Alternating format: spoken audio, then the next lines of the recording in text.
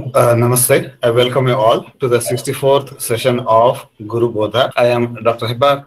I welcome all of you to this session, and on behalf of all of us, I cordially welcome Dr. M.B. Gururaja sir to this session. And I also cordially welcome Dr. Raghuram sir to this session. This class is made available for Easy Ayurveda weekly class subscribers. If you know somebody who can be benefited with this, please go to easyayurveda.com/video-class. So coming to the topic of the day is in a common beverage we all love and some people get addicted is coffee and tea.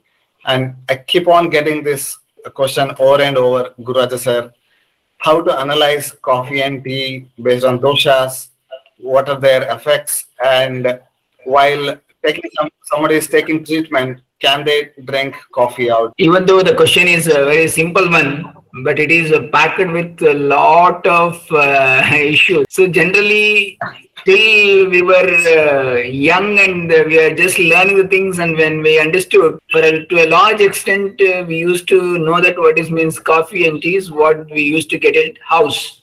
Very typically, but presently in the market it is flooded with different type of coffee and teas.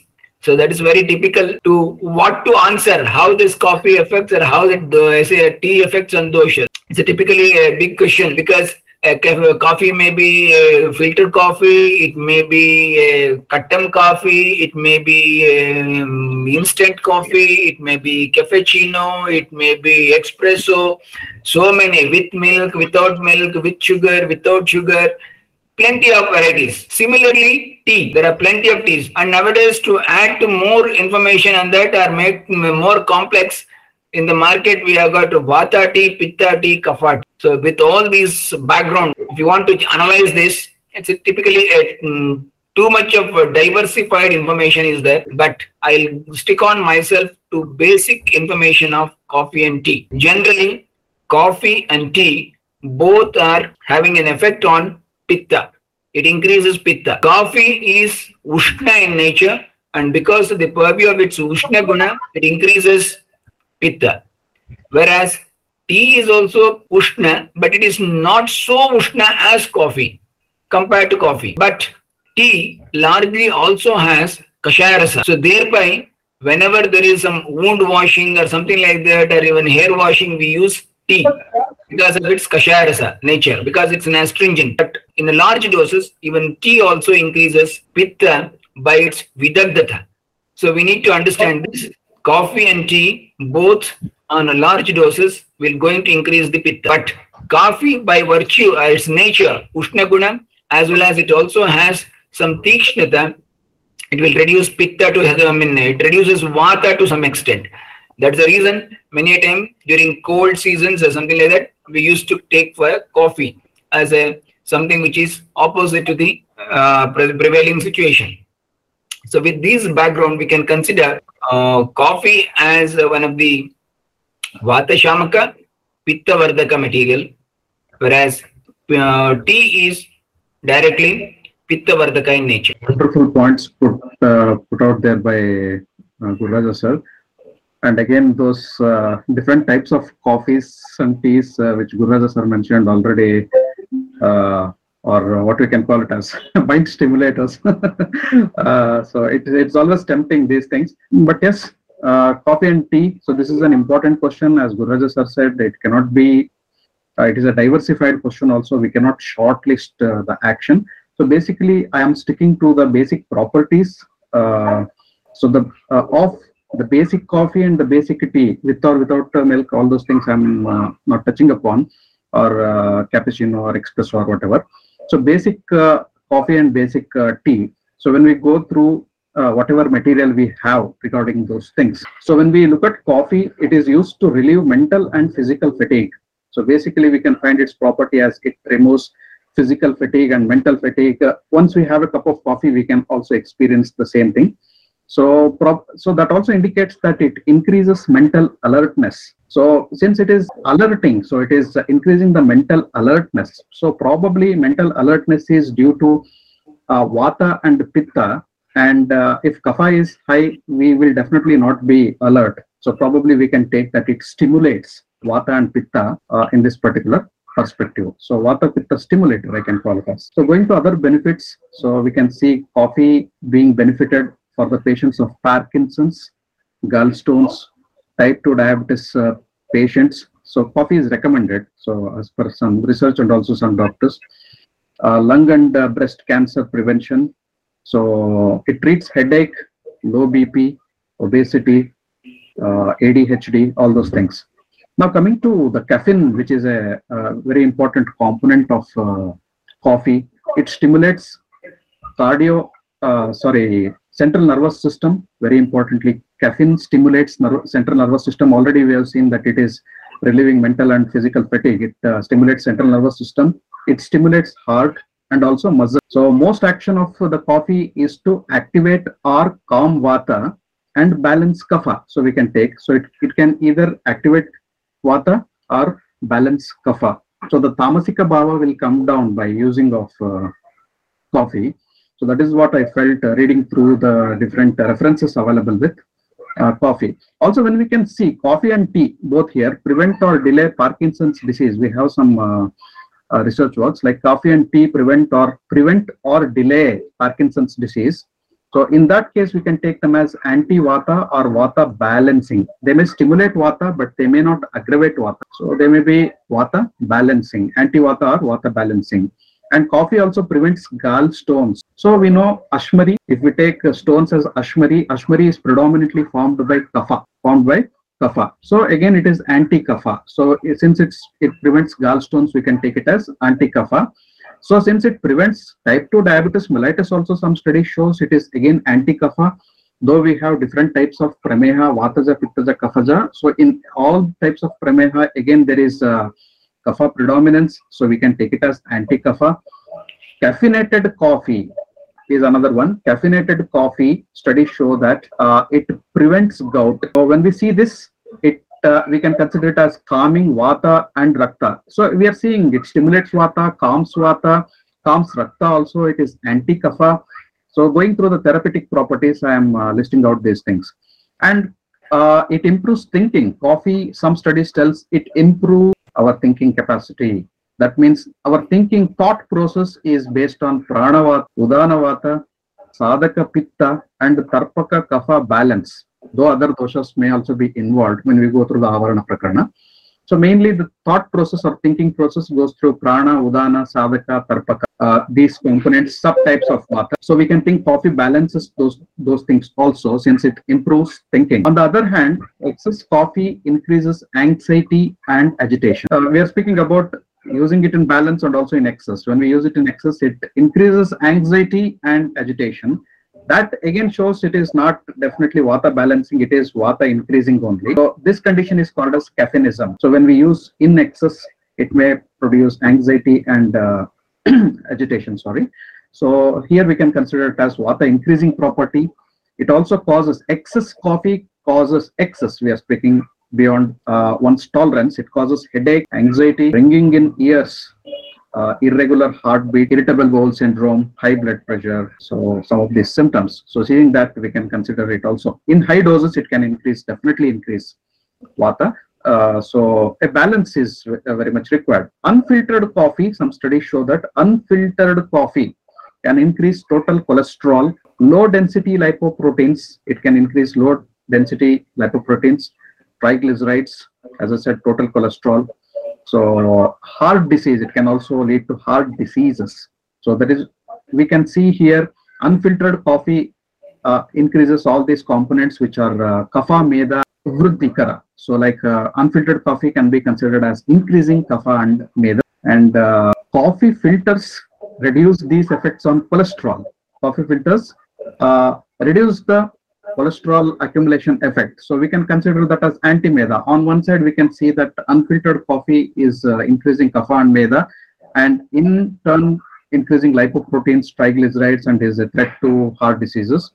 And when we see the filtered coffee, we can see that it has an anti-meda effect, like it is antagonist to meda. So that is fat or adipose. So in large quantities, it is ahrudya. So coffee is it is definitely not good to the heart, and it poses a risk factor, heart disease. So some studies show caffeinated coffee might produce increased blood pressure. We are not speaking it as a general rule. So some studies show it might increase blood pressure, weak bones, and osteoporosis. So this also points towards vata increase if we use in excess. So coffee, when used in balance, it has some beneficial properties. When used in excess, caffeinism, it has some harmful effects on the body. Likewise, coming to the tea, tea also some studies show it reduces the risk of obesity, diabetes, and heart diseases, just like coffee did. It reduces obesity, diabetes, and heart disease. Studies show anti-kapha. We can consider it has here. It has anti-kapha property. So it increases heartburn and aggravates acid reflux. It increases heartburn and aggravates acid reflux. Here we can see that it is increasing pitta and also vata pitta or pitta vata kara. So we can consider as or prakopakara, and increasing anxiety. So tea also increases anxiety, stress, and restlessness taken in high proportions. It disrupts the sleep cycle. It causes nausea, headache, dizziness. All these symptoms pointing towards the action of tea in increasing vata. So through some of the studies which I've gone through about coffee and tea, so these are the points I could collect depicting the action and the role of coffee and tea in balance and out of balance on our health and doshas. There may be n number of such studies in the internet. You can find it out, but relevance of those things are quite questionable many times. People are behind certain things when it happens to be such a type of material they come across in a day-to-day practice. They tend to analyze everything out of that, and they'll come out with some or the other outcome. Outcome of those researches may not be really sound, and it may not be really fixing on each and every conditions or even each and every patient or a person. It is not so. And we need to understand, basically, in case of kapha, in case of coffee, it's very clearly, it reduces kapha to some extent, it increases pitta, and in therapeutic dosage or something like or a regular pattern of coffee dosage depending upon the person to person, in that therapeutic dosage, if coffee is consumed, it is not going to increase the vata, but it is facilitate the vata to do its function, because vata has a chalaguna. If chalaguna vata is done in a proper direction, it moves in a proper direction, all other functions will be rejuvenated in the body. If vata gets obstructed, then automatically the other functions also becomes default. By default, it will go damaged or it will be hampered. So whenever we take a coffee, probably because of this coffee, it is stimulating the vata to move in its proper direction, not allowing to go for the udana vata. So it is clearly moving in every proper direction where the actual vata has to move. It is stimulating its chalaguna. Thereby, it stimulates all other functions to happen. And whenever they say to vata will, coffee will improve the thinking capacity. It is very clearly, I say it's a biased observation. One person who is not at all interested in coffee, if you give to him and you just check it out whether his thinking capacity increases or not, that may not be the truth. So we need to understand where there is a interest towards the coffee, then there may be chances of that things happen. But the basic understanding of coffee is that it is Ushna in nature. It improves vata to some extent and facilitates the vata, particularly chalaguna. It stimulates, thereby other functions, other dosha functions are also controlled or even increased or properly done. Then it decreases kapha. If you understand these things, that is fine. In excess, already Dr. Raghuram sir has already told, in excess what will happen. If you take excess, it is going to cause a lot of issues. Yeah, so rightly pointed out by Gururaja sir, one point I definitely agree. The studies are definitely biased. We cannot rely on the studies available about anything. So we know that coffee and tea are the best marketed strategies in the world. So different coffees and different. So if I need to market coffee, I need to show that tea is not better. If I need to market one variety of coffee, I need to show that the other varieties of coffee are not good for health. So there is a competition for tea and coffee marketing people. So also the producers. So when it comes from, before it comes from producer to the production to the consumer. So a lot of biased things will be there. So based on the studies itself, people will go behind coffee and tea. So that definitely I accept. So having said that, coffee and tea are also the topics beyond Ayurveda description, because we don't find them them described in Ayurveda texts. So basically, if we need to discuss about the properties and also the action on doshas, I think we need to do that on the basic set of information available about coffee and tea, because Ayurveda has not made the research in that perspective. So then it becomes an absurd topic and an unwanted topic for discussion in this platform or any platform. So yes, these studies are definitely not reliable. Some studies are going on, some studies have already so again biased because of the marketing strategies only. So having said that, so these are the coffee and tea. So again, it depends on what people the person likes. Again, if you don't like, we cannot force it on some person. And definitely coffee and tea should not be and will not be a part and parcel of the prescription of any doctor. So take coffee for this problem, or take this with coffee, take this with tea, like Anupana or Sahapana. Definitely these things are never going to rope into the clinical practice at all. So, but I found, so it is, in a way, it is an interesting question. In a way, it is what we can call it as a broad spectrum topic to discuss. Having said that, there is a limitation of the studies being biased. So how reliably we can assess the role of coffee and tea on Vata, Pitta and Kapha or anything, taking Ayurveda parameters into consideration is definitely questionable and debatable. I mean, I agree that the most of the research goes to the left or goes to the right, though not prescribed or not explained in Ayurveda text. I mean, it is something which many of our clients and patients take, so we need to have some directions, and probably these research may not give us specific indications or specific guidelines. At least we can make out what's the effect on respiratory system or digestive system, mental system, anxiety, etc., with the help of this research. And I would like to add one more point there. The most of the studies what we understand, which is placed in the internet, you just observe that it is not totally the coffee. They are behind the caffeine or behind the tannin.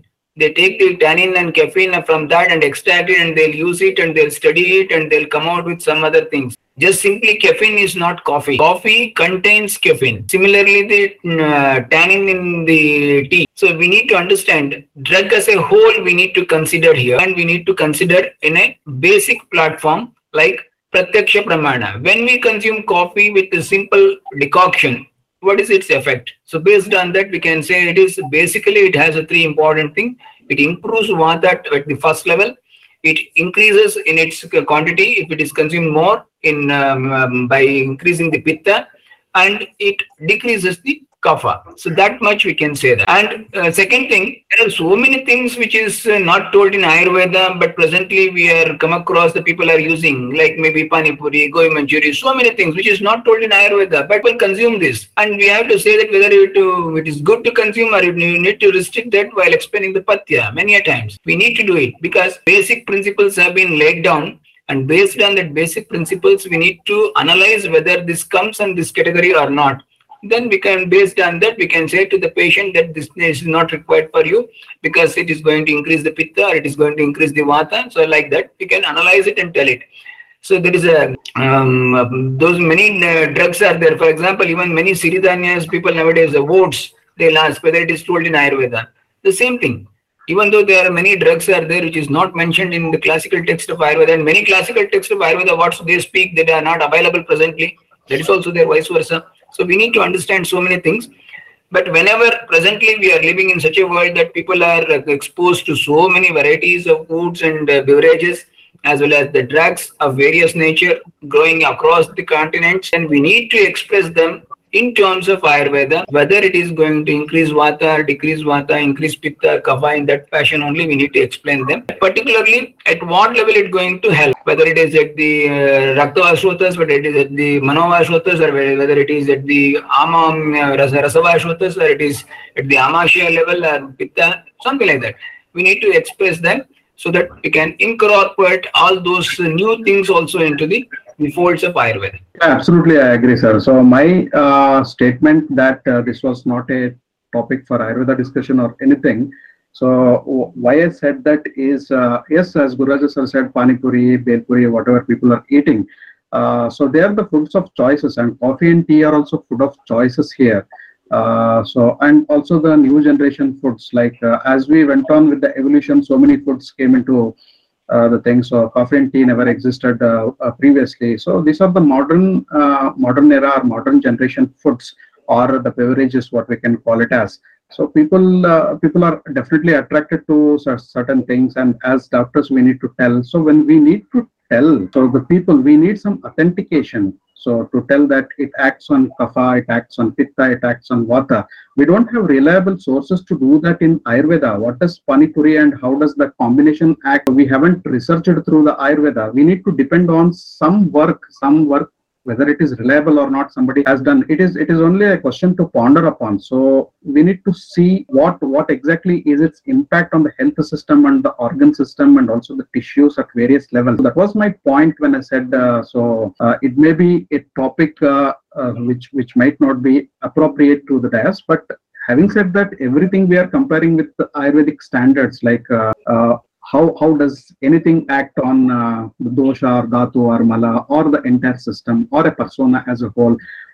We are comparing so many things. Even in the Easy Ayurveda platform itself, we have discussed so many topics which are not explained in Ayurveda, but we try to understand them through the Ayurvedic. So there I totally agree. We need to decode good and bad foods, because food is a big taboo. Food is a big thing.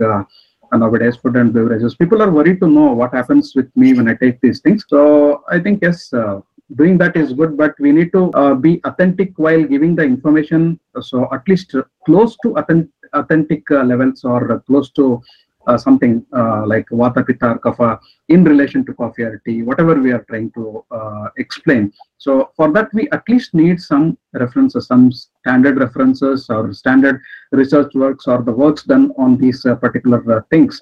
So while searching, so some information may be reliable, some may be unreliable. So that is the thing. And one more point I want to tell here is works which are unreliable, as Guru sir said. So that is itself a point of attraction for the people. So if somebody tells that coffee or dash dash something is good for heart or good for breathing purpose, suddenly that plays on the mind. When I purchase that product and start taking that, I will remember that study. So here the studies are definitely biased. Some studies are biased. When I start taking, so those studies and whatever we find in the internet, definitely most of the things, if not all, most of the things will play on the mind of the people. If some benefit is given, I am observing. When I am constantly taking, I am observing. If somebody tells that just like you give Sitapaladi Churna to a patient and tell that this will relieve your cough. So the patient is constantly observing. Every time the patient is taking Sitapaladi Churna, the person doesn't know what is Sitapaladi Churna. So they are following the doctor's instruction. So they are observing whether my cough will come down or not. So that also, see, that might help in a positive way, or it may build up to the stress. So like there are so many patients who wait till so if I tell use these medicines for 3 weeks. So once the third week is ending, it plays on the mind of the person that my medicines are going to finish on the 21st day. And what if I get the symptoms on 22nd day? So they start on emailing or putting the messages or giving a call to the doctor. My medicines are about to finish within 2 days. What shall I do if the symptoms come back? So this too much of observance is also a problem, and some people allow things to happen and some people go on what has been written. So here the literature is playing a very important role in playing on the minds of the people.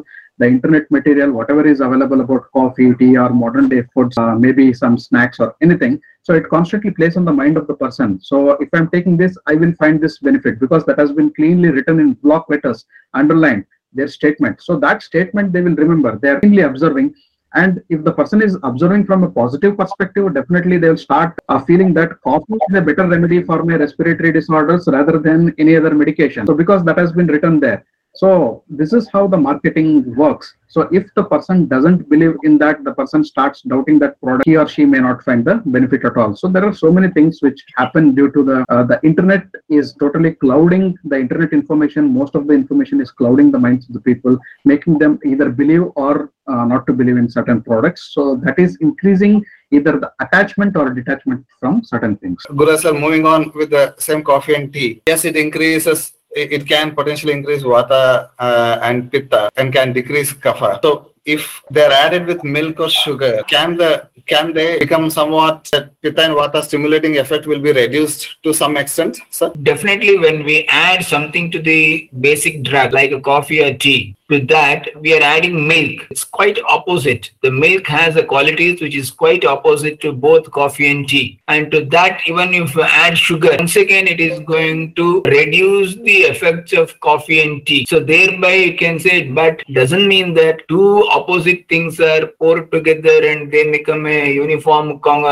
decoction or concoction that will going to balance everything. Still, this coffee and tea has a potential efficacy that can cause a habit forming type of thing, and coffee and tea definitely has a role in stimulating at the lower doses. When you take these things in the lower doses, they stimulate the vata to move in a proper direction, and thereby you feel like that everything is going on. Something like the first stage of madha, what we tell it in the case of a madhya. When in the first stage, then the srotases will be open and everything will be fine. People will be having some sort of feeling good. So same thing happened with the coffee and tea in a single one cup or 2 cup of tea per day. That type of thing. When you add milk and sugar, definitely it is going to increase otherwise the coffee and tea both have potential to reduce the kapha, but when we add milk and sugar to it, slowly reduces the capacity of the coffee and tea to reduce the kapha. Thereby it increases the kapha decreasing capacity will be hampered. What we can say. Yeah, regarding this question, some people are okay with black coffee and a herbal tea, or just a tea without adding milk and sugar. So when people are not fine with coffee or tea, so something untoward is happening. So when they take coffee with milk or sugar, or tea with milk and sugar, something untoward is happening regularly, but still they cannot come out of the coffee and tea addiction. So that probably also indicates either they are using too much of coffee and tea, or whether the components which we are missing are acting like viruddha, so mutually antagonist. So when we speak about viruddha, it may be personal. It may not happen to everybody, but for that person who is not tolerating coffee and tea, yet not able to give it up. So there are some people who take coffee and tea, and at the end of the day, they pop up some pills to balance the stomach. So why is this happening? Probably in that person, we need to see that the components like the coffee, sugar, milk, whatever they are mixed together, they might be acting like a viruddha ahara for that particular person. That also needs to be taken into consideration. Do you recommend your patients to avoid coffee or tea in certain diseases? Definitely. In case of amla pitta and any GERD conditions and all those things, definitely ask them to avoid. And wherever there is urticarial rashes and such type of conditions, definitely ask them to avoid. And definitely when there is increased pitta, like burning sensation is more in the body or something like that, or some skin conditions where the pitta is aggravated like herpes or something like that, in those conditions, I definitely ask the patient to avoid these things. So those who are having even regular habit of consuming coffee and tea and already suffering from acne, definitely say that avoid those things. So like that, it may be in the case of acne, it may be in the case of herpes or any other burning sensations, or even the burning sensation in the urine,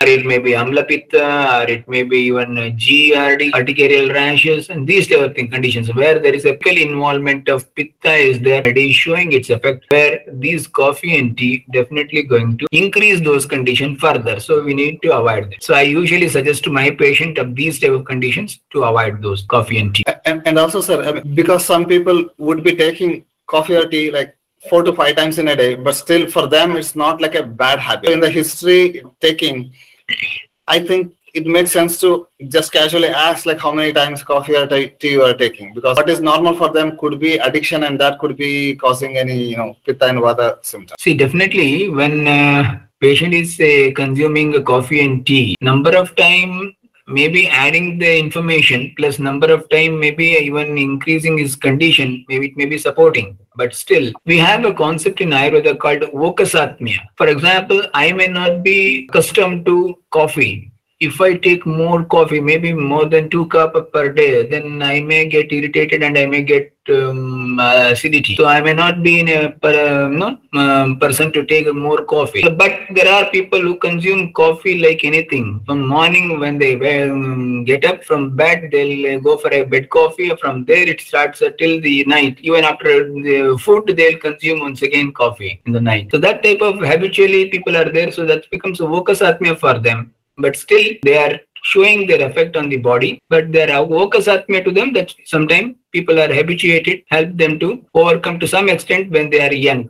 Okay, coffee and tea in limit is all fine, but what is the Ayurvedic beverage which we should all take? Gururaja sir, you first please. Dugdha, very simple. Well, if you want to make it something, then go for the almond milk. Boil the almond, crush it and mix it with this and add some yela, a little bit of candy sugar. Then it is a purely an Ayurvedic way. Add a little bit of kesar to that. It becomes an exhaustic and royal. So the moment you said almond milk, there was a huge gasp of relief. Hot water and cold water, best beverages. Hot water is the best vata kapha balancing, and cold water, though not chilled water, is best for and also the reduced waters, what we can tell. So that is one thing. So we can also prefer yushas and also yavagus, peyas. So on a regular basis, if they can prepare and take it, it is good for Agni and good for general health. Once in a day, so if they can take some peya, vilepi, gruels which are prepared, so they're also healthy, they're good for Agni, and they keep your system in balance and the stomach and intestines in balance, and your stomach will be ready to digest certain things otherwise you cannot digest. And also like from a spiritual point of view also, because they are stimulants and unnecessarily brain is getting stimulated, whereas in a spiritual path exclusively for spiritual minded person, coffee and tea is not so considered as good, because the mind itself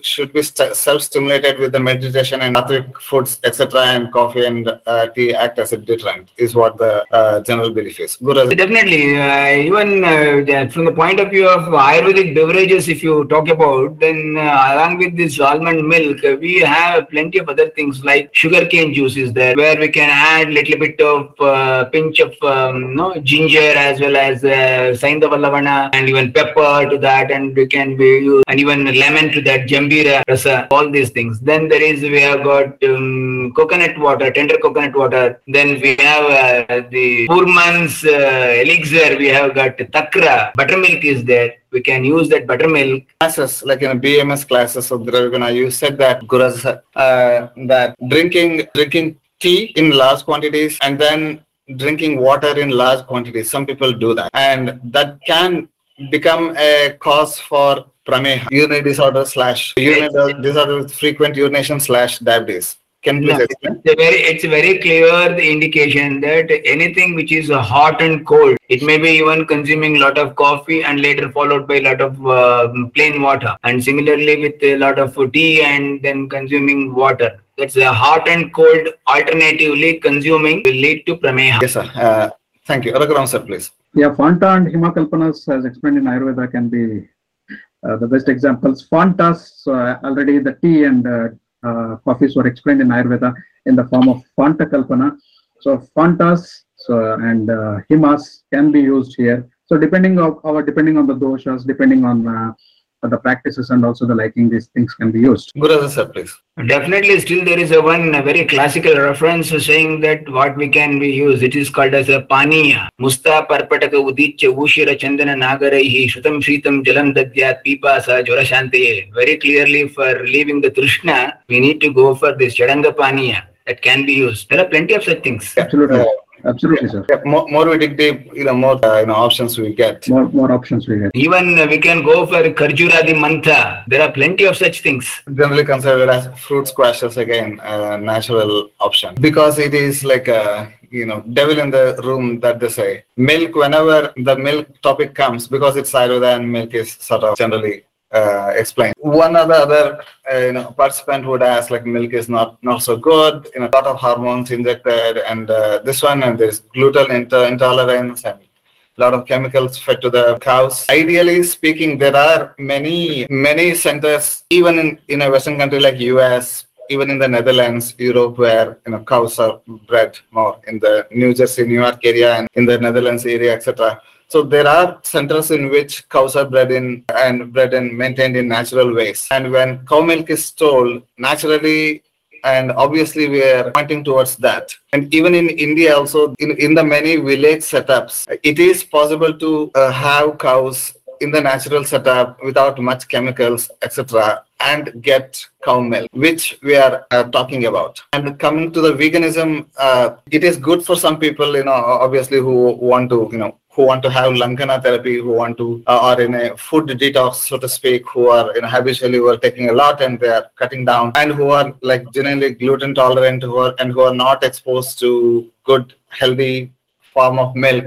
For them, it makes sense to not take milk and go for almond milk and whatnot. But for people who take milk and people who do not have any personal restrictions or belief system that it comes from animal, it's a animal product, who are not perfectly vegan, milk is still good. Guru sir. See, Ayurveda very clearly speaks about Nitya Kshira Abhyasa as one of the rasayana, and typically there is a way of how we need to breed the cows. The cow has to be taken care in a way it should be, not as a commercial way of producing more milk and selling it or something like that. So there are a set of things, and even the goshalas, they usually do these type of things, and without any much of chemicals or even the cow feeds and so on and things, they'll be naturally fed on the grasses and with dals and remnants of the sabjis.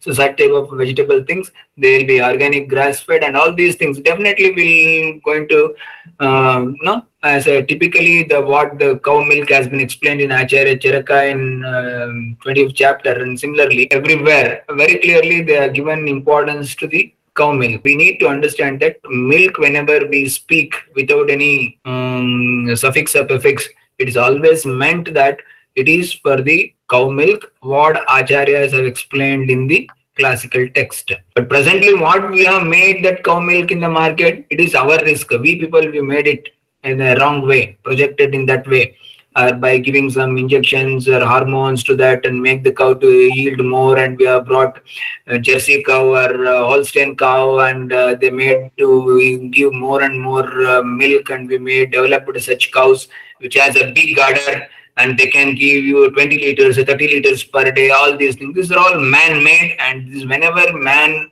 try to invade the nature gives back with a lot of diseases. So we need to understand this. So when typically when we are talking about the milk, means it is naturally grass-fed and organically treated and developed cows, and producing only 2 liters or 2.5 liters per day milk. That is somewhat good and sufficient for human consumption, and best for as per our classical texts also.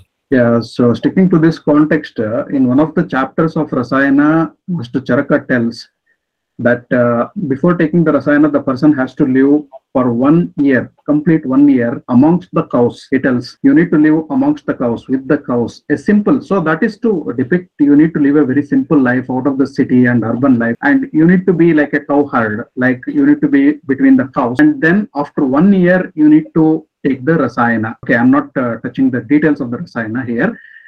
You need to take Rasayana after 1 year. So that also means to tell that the cows are living in their zone. So like as Gururadha sir said, so grass fed and also organic foods the cows are eating, like a goshala. So the person is living there like an ascetic, and later the person is consuming Rasayana. So that itself shows that. So when the person takes, that is a preparation for the person to take, and the person is not allowed to take any other food other than the milk. So here, the entire year the person is consuming the milk and living a simple life, living with the cows. He learns simplicity. He learns the Acharya Rasayana, and then prepares himself to take that particular Rasayana only on such a body and mind that the Rasayana will affect. So this also shows that the practice of having a very safe zone for the cows and other animals was there, prevalent in the olden days. That was also given as a part of therapy, where the person were allowed to stay there and then take the rasayana. And goshalas and many other things are there now. So Ayurveda has also explained many types of kshira, like milk. So by default, it is cow's milk only. One of our easy Ayurveda doctors, and also who is very near and dear to us, Dr. Rajnikant Patel, so has adequately used camel milk during the COVID era, like adequately. Even in Gujarat, people found it very difficult to find camel milk. So much was the prescription of Dr. Rajnikant Patel for camel milk. So he made camel milk very popular for people. He kept them on patya, only camel milk you need to take. And he also has the stats of how it benefited to those patients who are suffering from COVID as the only diet, single diet, when the people are not able to take food. Take camel milk as a diet. So medicines, camel milk, and some customized diet he used to give. Every milk has its own good properties. So probably if the animal is bred and fed in a proper place and the milk is sterile, and if we know, so definitely that milk has a benefit. So Ayurveda, as Guruji sir said, and we have been discussing in the previous classes, kshira is one of the best rasayanas which can be consumed on a daily basis, provided the person can tolerate the milk. And also, Guruji sir has demonstrated how milk only diet is extremely useful in the treatment of liver cirrhosis with ascites. Yes, sir, please. Guruji sir. Absolutely. I would like to add one point here that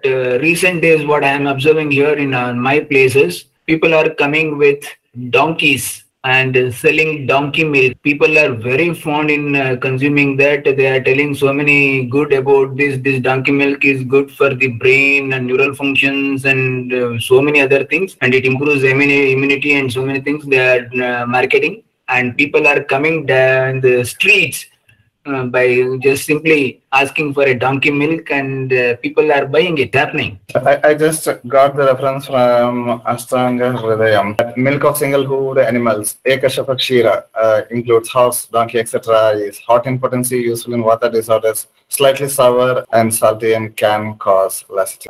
Even there is some reference for that as well. Now, some additional points given by some readers here. There's also protocol of used in cancer treatment where they administer coffee enemas, which is supposed to clean your colon, but drinking coffee is not as part of that protocol. And coffee enemas, just going through a few research, yeast overgrowth to decrease that in autoimmune diseases also it's used frequently. So coconut milk versus cow milk, both are coolant and both are nourishing and both are calming to the stomach and digestive system. Can be compared? Guruji sir, first please. Definitely, coconut milk and cow milk is very in property wise, they both are very, very near to each other.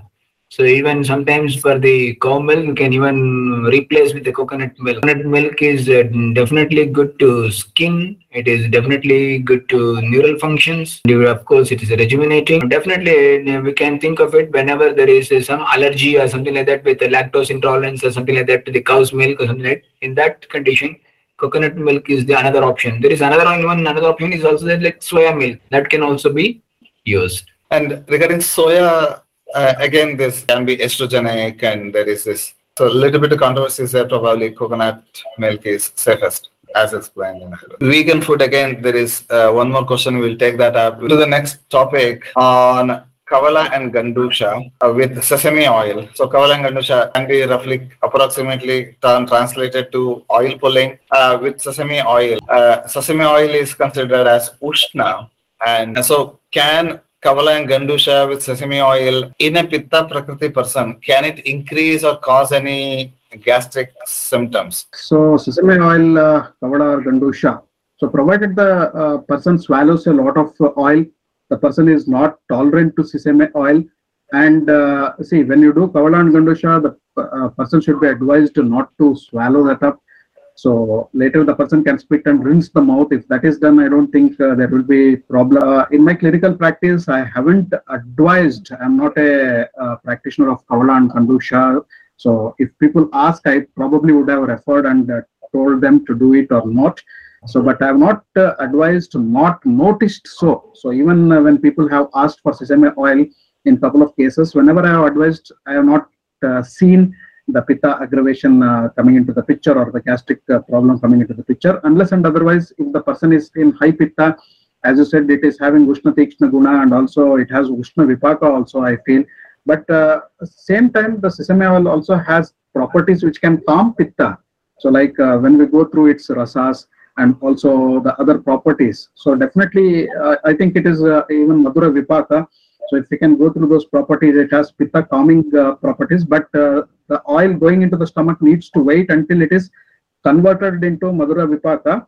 So only then it may, so until then the person may find a little bit of intolerance once the person has swallowed.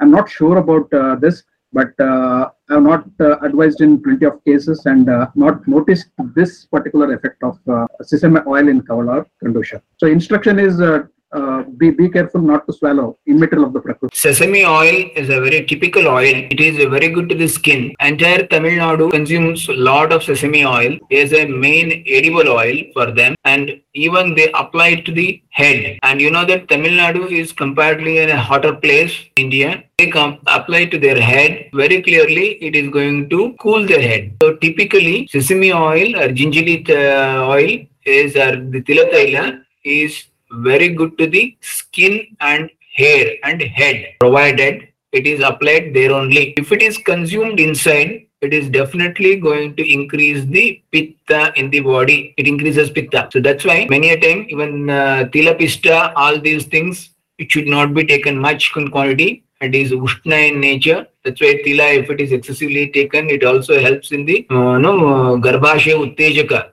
Many times it cleanses the one. That's why many times those who are in a